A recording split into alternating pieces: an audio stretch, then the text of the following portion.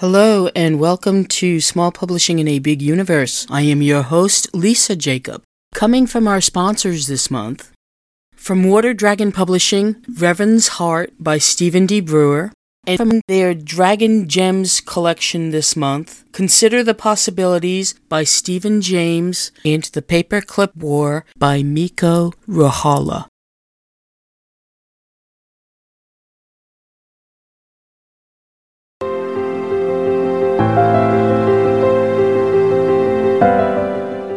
Introducing Dragon Gems Winter 2024, an anthology of short tales to get you through the long winter months.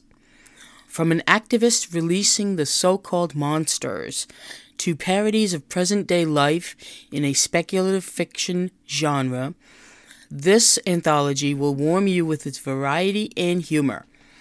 It includes dragons, of course. For a limited time, get the digital editions of our other Dragon Gems anthologies for only 99 cents each. For more information, go to waterdragonpublishing.com/Dragon Gems Winter 2024.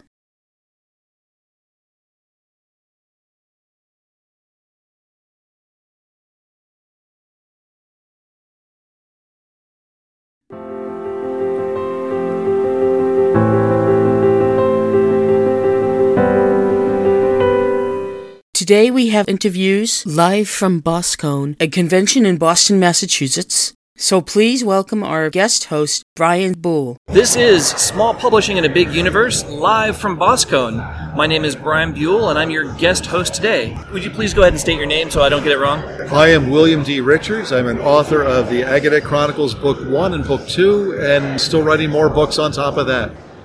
Go ahead and just tell us a little bit about your books. What are they about? How you're doing with them?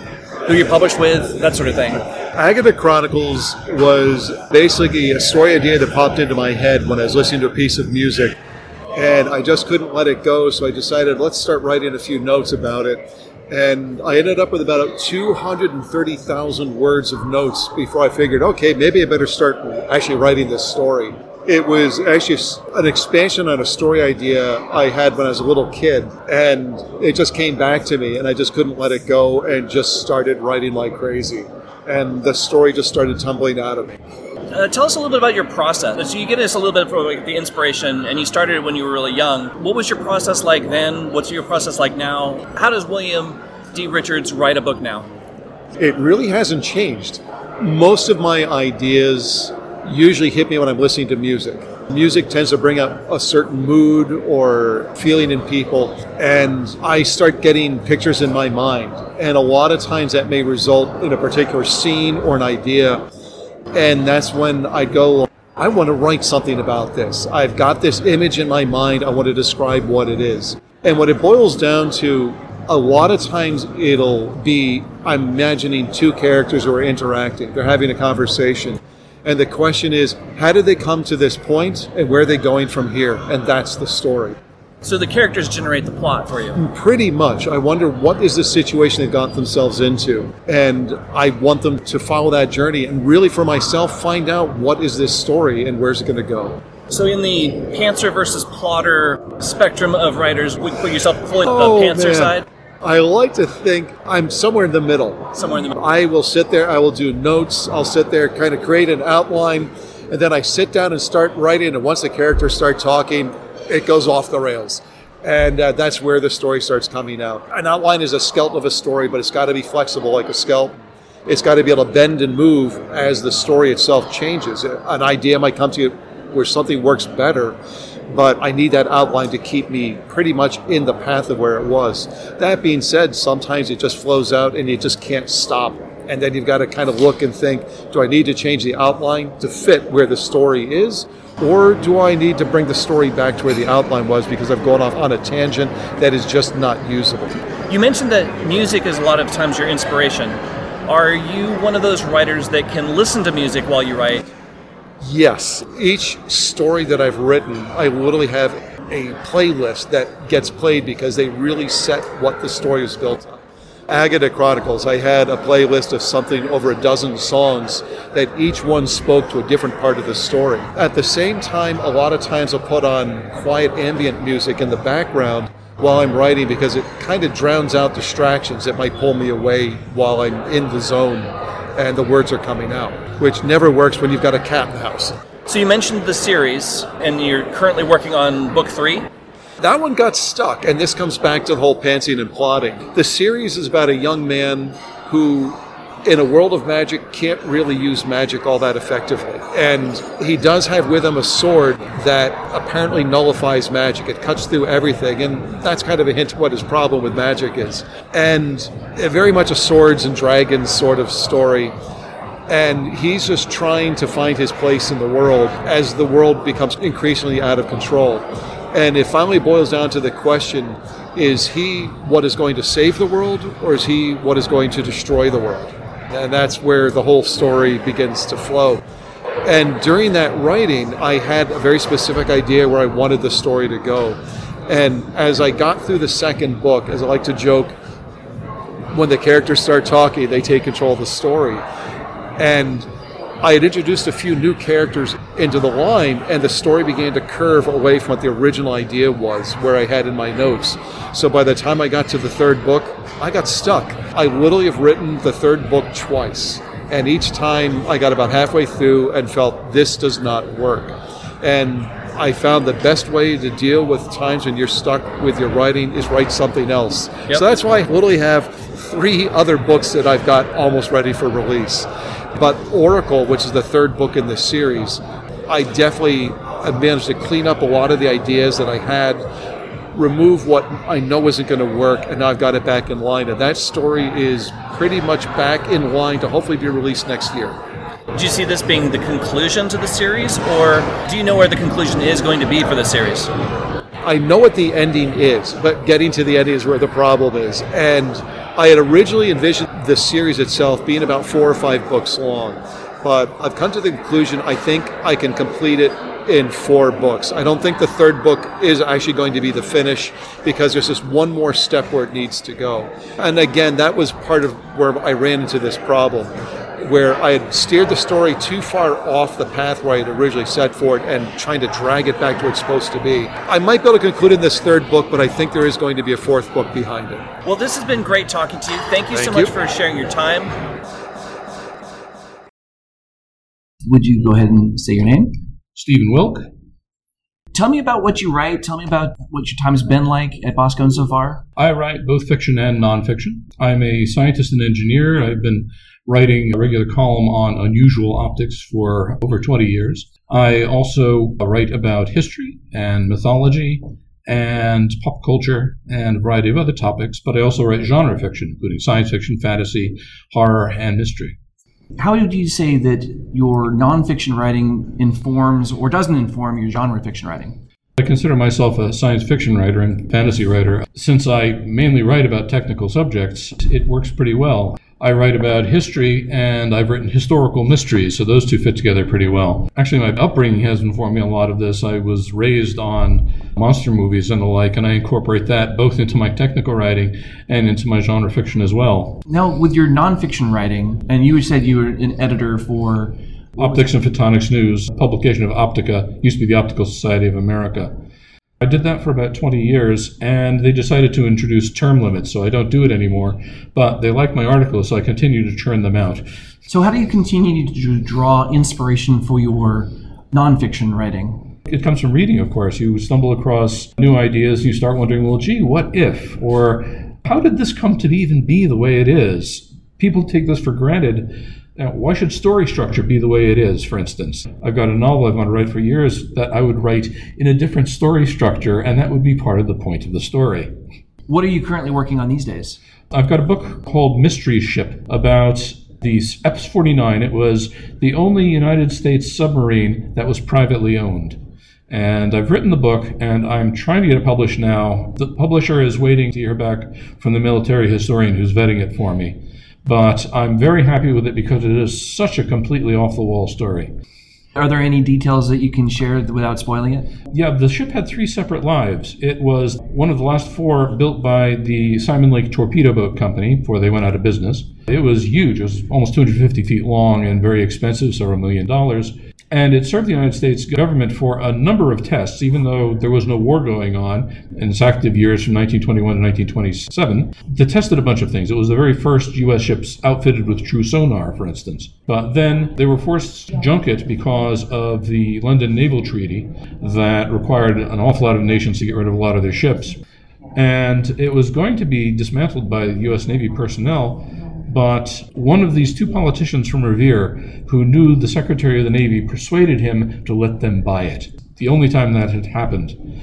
So they bought the submarine in 1931, and they rescued it actually from a scrapyard that had outbid them. They went back to them and paid them some more, had it towed up to Massachusetts, got it fixed up, and put it on display in Revere. And they started losing money on that, but one of the Fields family from Marshall Fields of Chicago came by and said, hey, we're having a World's Fair next year. Maybe you could bring the sub over there. So they raised the money and had it towed all the way to Chicago from Revere. And it was a huge hit at the Century of Progress exhibition. They just kept exhibiting around the Great Lakes. They managed to finagle their way out of the requirement that they junk it by 1936, had it fixed up more, put a new engine into it, so they didn't need a tugboat to carry them around anymore, and took it on exhibition up and down the East Coast until World War II happened, at which point it became very unhealthy to be sailing a sub. They were fired on. So they tried to give it back to the Navy. Navy didn't want it. It was too heavily altered. And as it was on its way to the same scrapyard, somebody in the naval office suddenly said, wait a minute, we can use that. Diverted it to Philadelphia, and they fixed it up so it could dive again. And the Navy used it for testing the Patuxent River down in Maryland until one day it didn't come back up again. Don't worry, there was nobody on board at the time. And that's where it still is. It's down 132 feet at the bottom of the Patuxent River. So that's quite a journey for one boat. I want to shift gears a little bit. I know that one of the things that I really enjoy about coming to these conferences is talking to young writers and talking to people that are coming up, learning the craft. What is some of your best advice that you have received, and what's some of the best advice you would give to young writers that maybe that want to do what you do? Write a lot. Try and write, I don't know if you can write every day, that's asking an awful lot, but try and write at least several times a week. It improves your skill and your manipulation of words. Join a writing group so that you can get feedback about what you're doing, and send things out. There are a lot of resources on the internet that will give you places that are actively looking for work. So you can send it out not only to magazines, you can send it to anthologies, you can send it to webzines, you can send it to podcasts. And there are an awful lot of places out there that would be interested. So just keep continually working, keep continually trying things, get feedback on it, and try and publish. And read, of course. You've got to read an awful lot. You have to write something that's interesting to people. You have to write something that they will want to read, something that's new and unusual, or presented in a particularly attractive way. You try to work on all of that. So we're getting to here to the end. Thank you very much, Stephen. With me we have Colin Alexander. So Colin, tell me, how's your Boskone been so far? It's been great. Boskone's actually my favorite convention. I've enjoyed it every time. I've been on a number of panels. In fact, yesterday was absolutely nonstop, 10 in the morning to 9:30 at night, and then just collapsed. So you write a lot of science fiction. I consider myself primarily a writer of relatively hard science fiction. I mean, not all. I've got a couple of fantasy books and a blend of fantasy and science fiction, Princess of Shadows. But most of my books are science fiction and relatively hard science fiction. So, for example, the series Leif the Lucky is quite hard science fiction. We start with Starman Saga, which is the first of the Leif the Lucky books. And this is really a story of humanity's first interstellar trip. And Leif winds up on this trip because he enters a lottery, and the prize in the lottery is a berth on the first star flight, which is how he winds up there. But I tried to build this star flight according to principles that could possibly work. So we don't have faster than light travel. What we've got is a version of an interstellar ramjet. And all of it really is just to allow me to have fun with Leif and send him out on an expedition. And the first journey is to a tidal-locked planet around a red dwarf. I happen to like tidal-locked worlds because it's fun to speculate about how a climate could be on a world like that. And you can actually build them. The old image of it's boiling hot on one side and frozen solid on the other, it doesn't have to be like that. So I sent him out there for an adventure, and of course then he comes back to Earth 28 years later. He doesn't fit in, and the crew doesn't fit in, which allowed me to invent a syndrome of temporal alienation. They're traveling at relativistic speed, and I invented a hibernation principle, because you're traveling at relativistic speed, but you don't go from like 0 to light speed, snap. You can't do that. And so there's time involved. Really, you're going to spend 3, 4, 5 years on the trip just to get up to speed, and then you've got to decelerate. And so I said, well, I got to come up with a hibernation scheme and some drugs that'll let you not age. So he's aging about a month for every year of time in the ship, and even that's, of course, shrunk by relativity. And that you can calculate. The time-slowing equations for special relativity, it's high school algebra. No. It's not hard. So you can figure that. So he comes back, he's about the same age. He's in his early 30s, but everything else has moved 28 years. He doesn't fit, and neither do the rest of them. And so his solution at the end is, I'm going out again. I found somebody I want to go with, and he's going. And so his second trip is supposed to be as routine as they get. You're taking supplies and some more settlers to a planet that a ship has just dropped off a small colony. Starflight's not routine. He gets out there and finds himself in the middle of a murder investigation, or actually he's got to solve a murder. Because you've only got 200 people on this planet, one of them's a killer.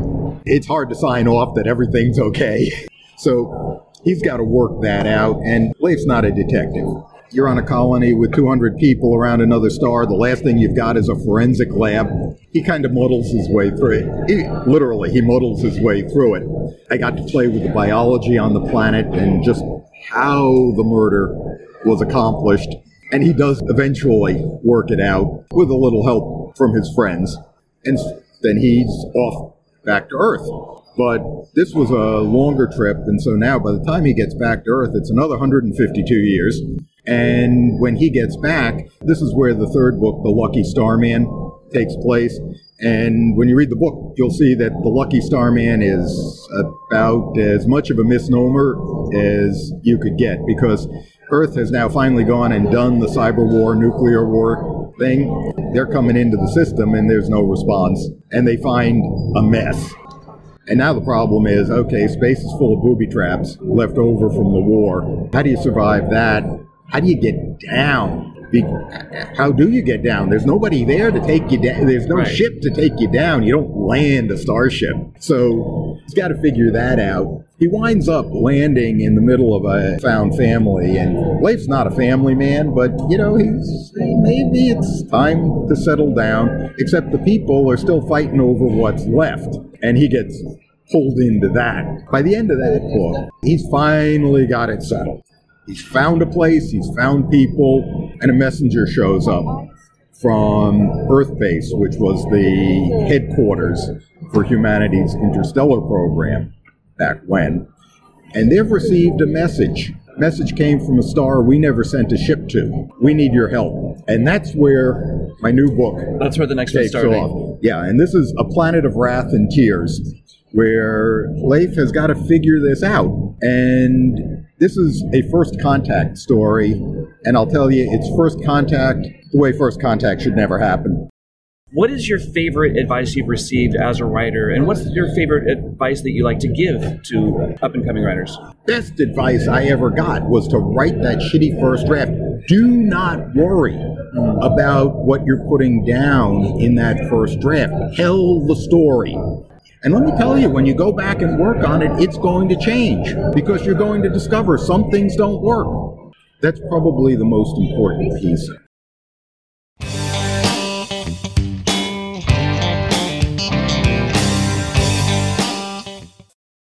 Do you think ghosts haunt only houses? As a repo man, Mel just pulled off the smoothest take of his life. Kate, a college student, was undecided on which major to pursue. All of their plans went out the window the night Mel found Kate in the back of a '74 Nova. When Mel becomes a suspect in Kate's murder, he must leave his life behind and make a new start in Sacramento, California, where he and Kate meet other people with supernatural gifts. But not everything is sunshine and roses in California. Awakening to power comes at a cost, and all ghosts eventually become monsters. Can Mel trust these new friends in Sacramento? Can he help Kate find some peace without landing himself in jail? The fateful night Mel slipped behind the wheel of an old Chevy, it wasn't just the car that became repossessed. The Repossessed Ghost by Brian C.E. Bull is available from Amazon, Barnes & Noble, Kobo, Smashwords, and other online booksellers, or support your local independent bookstore by ordering it through bookshop.org. For more information, visit their website at waterdragonpublishing.com.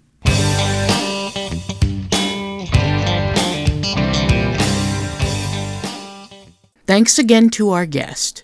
We plan on publishing new episodes every second Wednesday of the month. Watch for new episodes around that time. To find out more about our featured products and books mentioned by our guest, please take a look at the SPBU Marketplace at spbu-marketplace.com. Theme and ad music is provided by Melody Loops. If you want to know more about small publishing in a big universe, visit our website at spbu-podcast.com. Send us your feedback by using the Contact Us link. Tweet or X us at spbu-podcast and like us on Facebook at spbu-podcast. This podcast was recorded and edited by yours truly, L.A. Jacob. Executive producer is Stephen Radecki. Transcription services provided by yours truly, Lisa Jacob.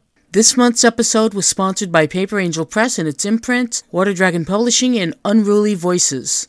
You can hear our podcast on Apple Podcasts, Spotify, and Amazon Music, and most of your favorite podcast services. Thank you very much for listening, and talk to you soon.